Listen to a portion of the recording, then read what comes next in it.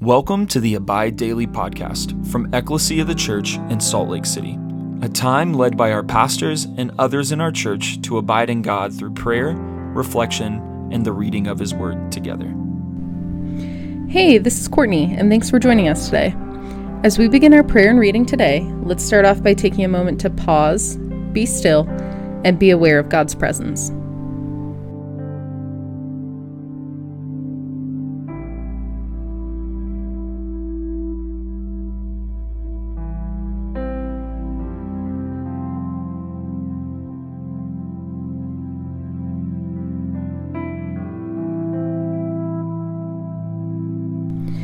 Let's take a moment to share with the Lord where we're at, what we're thinking and feeling, as well as thank Him for all that He's done, is doing, and will do.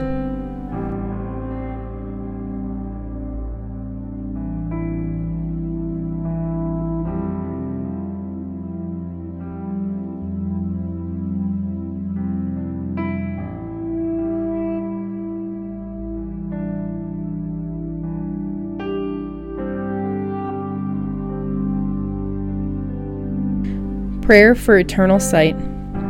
Grant us, Lord, not to be anxious about earthly things, but to love things heavenly, and even now, as we live among things that are passing away, to hold fast to those that shall endure. Through Jesus Christ our Lord, who lives and reigns with you and the Holy Spirit, one God, forever and ever. Amen.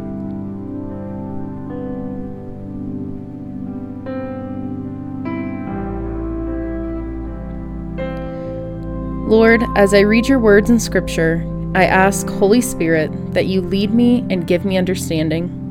Lord, I ask that you would draw near and meet with me and lead me in your kingdom today.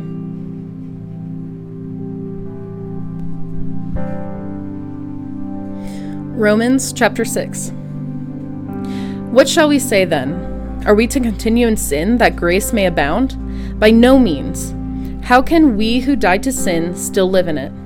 Do you not know that all of us who have been baptized into Christ Jesus were baptized into his death? We were buried, therefore, with him by baptism into death, in order that, just as Christ was raised from the dead by the glory of the Father, we too might walk in newness of life. For if we have been united with him in a death like his, we shall certainly be united with him in a resurrection like his. We know that our old self was crucified with him in order that the body of sin might be brought to nothing, so that we would no longer be enslaved to sin. For one who has died has been set free from sin. Now if we have died with Christ, we believe that we also live with him. We know that Christ, being raised from the dead, will never die again. Death no longer has dominion over him. For the death he died to sin, once for all. But the life he lives to God. So you also must consider yourselves dead to sin and alive to God in Christ Jesus. Let not sin, therefore, reign in your mortal body, to make you obey its passions. Do not present your members to sin as instruments for unrighteousness, but present yourselves to God as those who have been brought from life to death, and your members to God as instruments for righteousness. For sin will have no dominion over you, since you are not under law, but under grace. What then? Are we to sin because we are not under law, but under grace? By no means. Do you not know that if you present yourselves to anyone as obedient slaves, you are slaves of the one whom you obey, either of sin, which leads to death, or of obedience, which leads to righteousness? But thanks be to God that you who were once slaves of sin have become obedient from the heart to the standard of teaching to which you were committed, and, having been set free from sin, have become slaves of righteousness. I'm speaking in human terms because of your natural limitations. For just as you once presented your members as slaves to impurity and to lawlessness, leading to more lawlessness, so now present your members as slaves to righteousness, leading to sanctification. For when you were slaves of sin, you were free in regard to righteousness. But what fruit were you getting at that time from the things of which you are now ashamed? For the end of those things is death.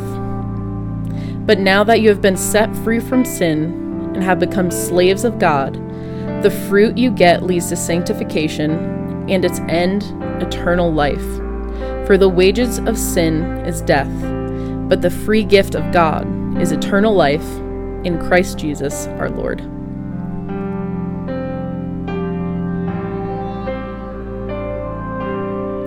This is the word of the Lord. Thanks be to God. As I reflect on the scripture, what really stuck out to me were verses 21 through 23, where it says, "But what fruit were you getting at the time from the things of which you are now ashamed? For the end of those things is death. But now that you have been set free from sin and have become slaves of God, the fruit you get leads to sanctification, and its end, eternal life. For the wages of sin is death, but the free gift of God is eternal life in Christ Jesus our Lord." And I think that especially hit me because of the question. What fruit were you getting when you were doing those things that you're now ashamed of? It's kind of like, well, yeah, duh, nothing. I did live a sinful lifestyle or whatever, and it wasn't sanctifying me in any way. I was living for sin, and it wasn't getting me anywhere. That just really struck me because especially for me, I've dealt with a lot of guilt and shame in my life from my sins. And yeah, it's just funny to read it out. Like there's people who are saying, oh, well, since we're not under law, but we're under grace now, then that means we can sin all the time, right? And it's, he's saying here, like, well, why would you? Why would you want to? Just logically, why would you want to keep sinning if you are a follower of Jesus Christ, if you're a Christian, and you are brought into that relationship with God, you are brought into new life because of Jesus Christ, new life that has victory over sin, that doesn't have to obey sin anymore. Why would you want to go back there? We get to obey God and live in righteousness, and it leads to fruit in our life and sanctification, and in the end, eternal life with God. Eternal life from the one who loved us so much, he sent his only son to be murdered by sinners, for sinners. Why would you not want that?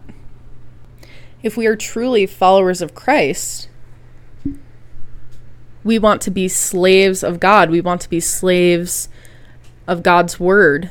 We want to do what it says. We want to act it out. Of course, we're still going to sin. We're humans. We're not perfect. But as Christians, there's forgiveness for us. We are able to confess and repent to our Creator, and there's forgiveness through Christ. And then we also get to change our actions. We have the Holy Spirit guiding us, leading us to wisdom, convicting us when we've done something not so righteous, but not condemning us. Death is not our prize anymore. Eternal life is the free gift that God's given us. The action for today is to just take a couple minutes and pray and repent. Pray for the Holy Spirit's conviction to convict you of things maybe you've been doing that are less than holy, that are not leading to sanctification, and ask for forgiveness over those. And know that our God is a good God, and he has forgiven us. And he loves us. And he doesn't want us to sit in our sin and to suffer and to be ashamed and be hurting. He wants to free us from that.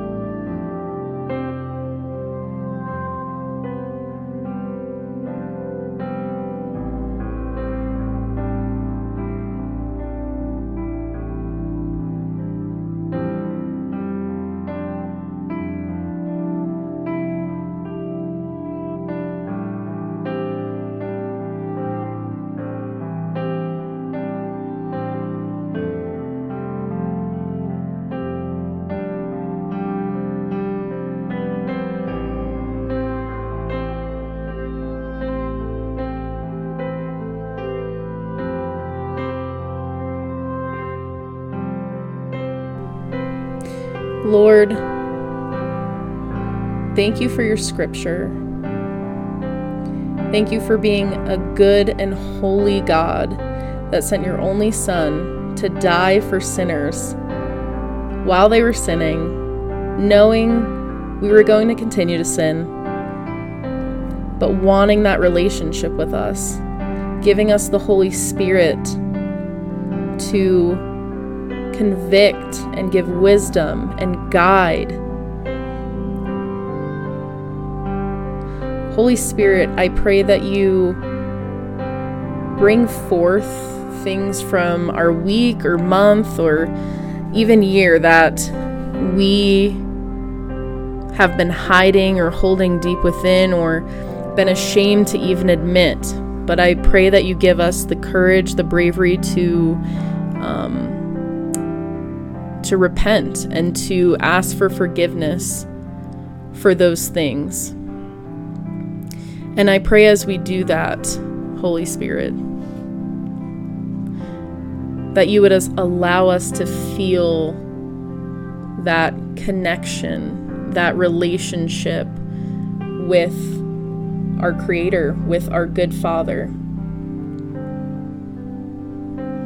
I pray that you would allow us to feel His forgiveness, to feel that warmth, to feel like we're in safe hands when we confess sensitive things to our Father. He doesn't condemn us. He doesn't send us away to be on our own. He's with us in it. Thank you for that. I pray that you put a community around each one of us, of people that we feel safe with, of Christians that we feel connected to, Christians that we feel like we can confess to provide healing, that can share their stories with us, that we can share our stories with them of your faithfulness.